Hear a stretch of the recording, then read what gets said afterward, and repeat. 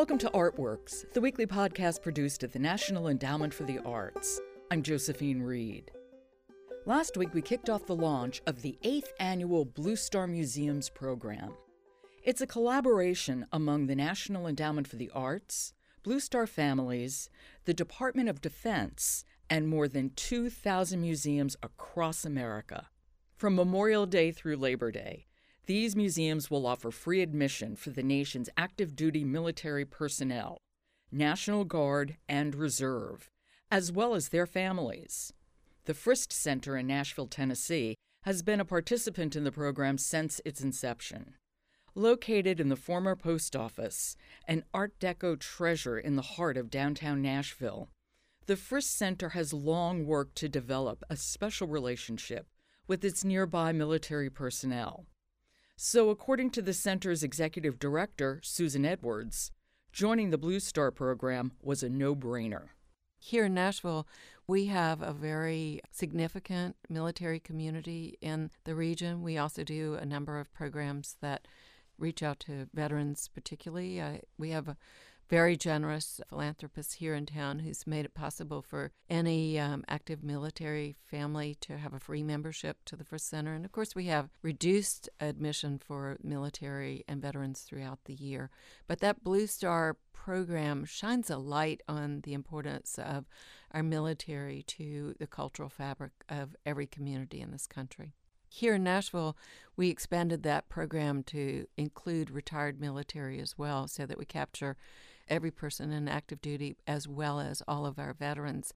Have you seen service members and their families taking advantage of the program and visiting the Frist? Oh, absolutely. We have a lot of engagement because we also have other programs that reach out to the military installations here and involve people who help us sometimes with interpretation as well. So we already have that base. And as you point out, we've been part of the Blue Star program from the inception. And whenever you make it known to anyone that they are welcome, that audience builds over time. So it's been a very successful program for us. And the feedback that we get, we think it enriches the lives of our active and retired military as well. Yes, can you talk a little bit more specifically about that feedback? Have you had the opportunity or people at the museum to talk to the service members or their family members? Well, in several ways. One, we're always conducting surveys because if it's not a measurable goal, you never know if you're achieving it.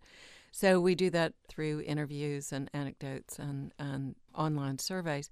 But above and beyond that, we've had some specific programs that have been targeted to the military and their family members in response to specific exhibitions. If I can give you one example, please. We were exhibiting the work of Francisco Goya's Disasters of War series, which can be a bit difficult. And we updated that by pairing it with the contemporary work of Steve Mumford, who was a watercolorist embedded in Afghanistan and Iraq. And knowing that this might unearth some trauma of military people coming to see the exhibition, we partnered with a group that helped bring certified counselors for post-traumatic stress into the galleries to be there when people arrived. You know, visual art can unlock some of those memories. We at the Frist Center are not trained to deal with that, but we made sure that we had people in those sessions to help with that. And it was extremely heartwarming to get the response and know that people responded and were appreciative, and also that they felt that it was worthy of repeat, which we will do again this fall when we present a beautiful exhibition on American art of World War I. And it's sort of expanding that. It is an exhibition that has outreach into our military community. I know you've done a tremendous amount of outreach to military personnel in your area, Susan, but I wonder if the national reach of the Blue Star program has been helpful to you at all in expanding this. Having the national focus on Blue Star helps us further because we couldn't possibly pay for all the advertising and awareness that comes out of a national program like that. So that program communicates with those veterans and active military through other channels that we may not have access to. I'd like to backtrack for a moment. Tell me about the Frist Center. I know it's a fairly new museum. We opened in 2001. It came out of a public and private partnership with the city and the Nashville agenda to decide what Nashville needed for the 21st century. And a major arts facility was one of the things that the community felt would make it a better place to live. And wow, our creative culture has just blossomed. Is the Frist owned by the city of Nashville? The building is owned by Metro Nashville Housing Agency, and we're a non-collecting institution. So in many ways, we're very conceptual, and we present changing exhibitions with an encyclopedic mission to show the art of the world, all time periods and all cultures. And so we show from antiquities to yesterday. Your website states, up front and center, unlike any traditional museum you've ever visited. Tell me how this is. Well, there's no collection, so every time you come, there'll be something different. The plan is to create for people who live in this part of the world, the Mid-South, the opportunity to see the art of the world and to learn from it and experience hands-on interactive learning opportunities, making art, learning about art, broadening one's definition of what that could be in visual culture. And we also are part of the entire creative culture here. So we have live music 2 nights a week, usually additional concerts in the summer and special concerts for seniors on Mondays, their performances. So it's a very lively venue, and you could see visitors of all ages. We're open 7 days a week, and it's always worth the visit. Now, this is completely my ignorance, and I'll own it, but when I think of Nashville, I think of country music. I don't think of visual art. Well, I think that is true of many people, including many people who live in the community. So I think we've made a big impact since 2001, and I think that's changing because it just was the right place at the right time, a wonderful place to live. A lot of people relocating, but a lot of the music has changed as well. While we've always had all genres, because the music that's recorded here, the session players can play just about anything. But we have a fabulous symphony, a great jazz scene. I think we can say that when Jack White moved here, it sort of changed a lot of things. A lot more contemporary music is being produced. And of course, there's a lot of spiritual and religious music that is here. But the other things that have happened is that there's a lot more design, technology. It's a healthcare center, 21 institutions of higher learning. So it's a bit more diverse. I mean, there are 120 languages spoken in the public schools. So while the marketing had focused for a long time on that country sound, it's a lot more than that. Does not having a permanent collection allow you to exhibit local artists often?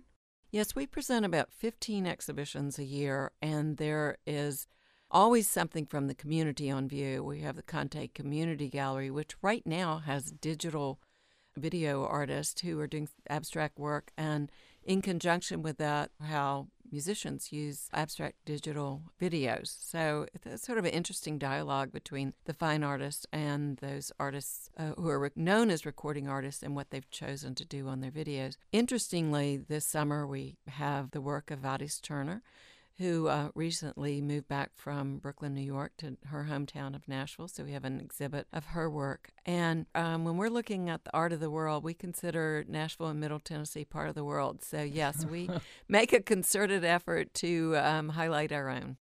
It seems that you look to strike a balance between the local and the national, because concurrently with the Vadis Turner, you also have an exhibit called The State of the Art, which is this vast contemporary show that looks at art across the country.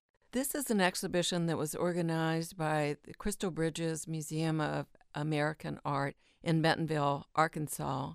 It was the product of 2 curators crisscrossing the United States, 140,000 miles, visiting over 1,100 artists to refine an exhibition to present something that would be a real cross-section of artists from every walk of life, not just gallery-driven or East Coast or West Coast, but from every state. So we had to cut it down just a little bit, but we still have a major representation of the art of the United States now. What's happening right now? And we just opened the Vadis Turner and State of the Art exhibition from Crystal Bridges last night. So it's a pretty vibrant summer for us. Is your focus on the community or on tourists, or do you try to navigate that? Well, I guess we are always hoping that we would someday attract more tourists. But as you point out, most people do not come to Nashville looking for an art museum, but we're conveniently located near Music City Center. So they just need to walk up the street. And as downtown Nashville begins to spread and more people are living downtown, we're getting more tourism. But at the moment, I would say our primary focus is people who live in the region, who are already interested in art or something that we're showing that sort of broadens the definition of visual culture, and they make the visit to see us. You make clear on your website that the Frist is a family-oriented museum. How do you achieve that? Well, there's several ways. Number one, everyone 18 years old or younger is always free. So that sends a pretty clear message that we are devoted to the younger people in our community and hoping in many ways through art to change the way they see their world. But also, I think we take into consideration that our interpretation is accessible to visitors of all levels of engagement and all means of access and so forth. But we also have one permanent gallery, which is the Martin Art Quest, and that's an interactive intergenerational learning center that is, of course, free to all these young people, but it has different stations that teach in a very fun and engaging way all the elements of design and approaches to art. And, of course, we have a huge commitment to children in public, private, and homeschool and do a lot of outreach. We also have art trunks that reach children in after-school programs. And we really feel that the family is a great way to capture visitors of all ages. So grandparents bring their kids, parents bring their kids, and, kids can walk in by themselves. You even have your eye on that most difficult population, teenagers, with a program called Art Lab. Well, we also think that teens are a group that sometimes can be difficult to reach. And so we organize opportunities for them to meet visual artists when they come to town and work on special projects in response to those exhibitions, sometimes artists from around the world or another culture. And then young people have the opportunity to create projects of their own, responding to that art, and we exhibit that, or if it's performance. And sometimes we're nurturing kids in non-traditional ways that you might not see, but we see that all these arts intersect and they're interdisciplinary. And we just want to have some target programs for youth at all ages. You're in a city filled with competing cultural interests. How do you reach out to the larger community in the midst of that? So it was interesting last night at this opening, we were talking about we do not see one another as competitors in this community.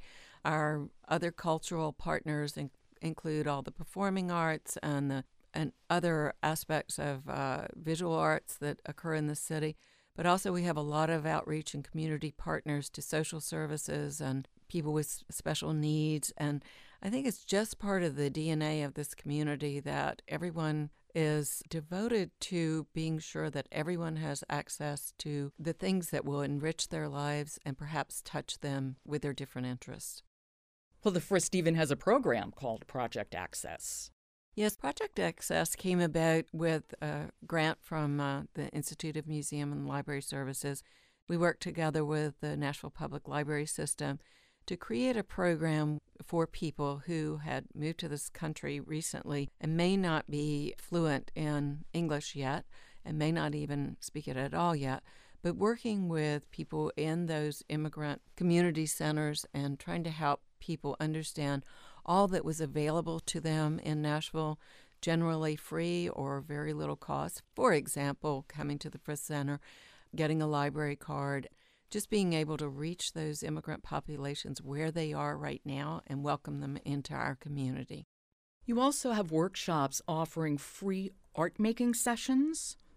Well, we kind of find that when we first opened, we thought everyone was interested in digital labs, and so we were quickly sort of outdated on the technology there, but in all our surveys, we found that people love hands-on activities, and those are visitors of all ages. So very often we will have a free art-making opportunity in the Frist Center, especially in the evenings, non-traditional hours, which capture those people who work all day and come to our art museum in the evenings.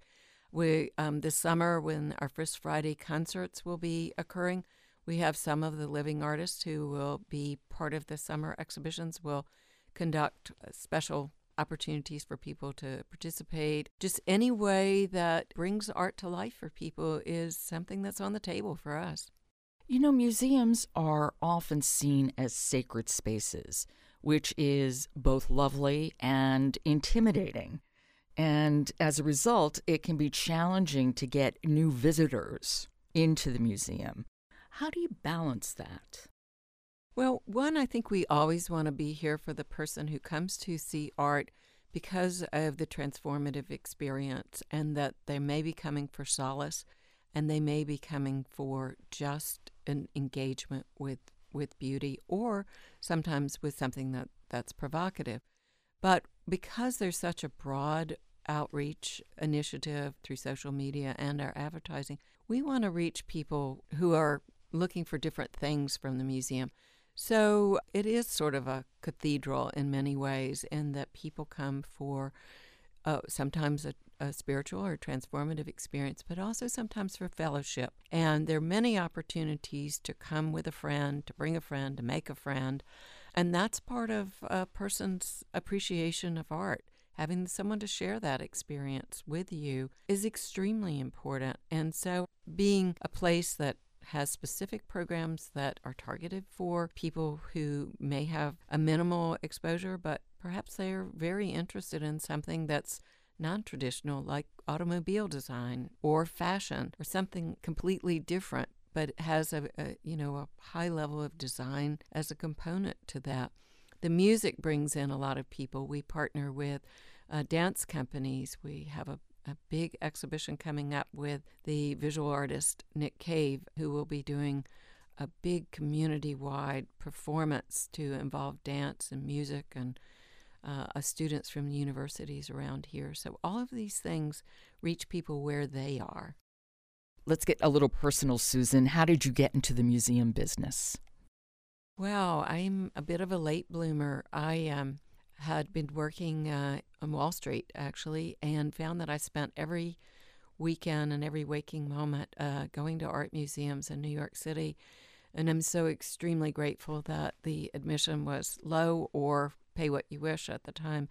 And I kind of fell in love and went back to school and took a big risk to study art history and change my whole life sort of midstream, and I never regretted it. I have a wonderful life that I find gratifying on all levels every day.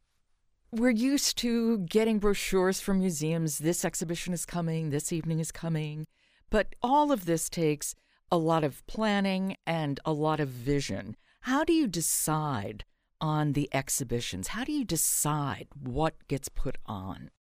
Because we have a mandate to show the art of the world, we actually have a strategy in selecting art in our own community, as you point out, in the region, in the country, and internationally, but also all time periods, all cultures, all mediums. So we have to balance that with the objective of being sure that we're providing for the person who's never going to leave this region the opportunity to see the art of the world from across the spectrum. So we try to balance.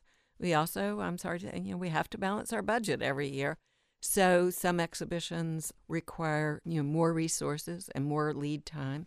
We take exhibitions that are traveling, but we originate most of our exhibitions. So that takes a lot of staff time. Our curators have different areas that they're interested in working. And we also partner with sister institutions around the country and around the world and originate them with the resources that other people bring to the table. So right now we're planning in about 3.5 years out on our exhibition schedule, and with the hope that we are, as I said, being very comprehensive. Well, you mentioned having to balance the budget. Fundraising is always an issue for arts organizations. Are you still part of a public-private partnership in terms of your fundraising?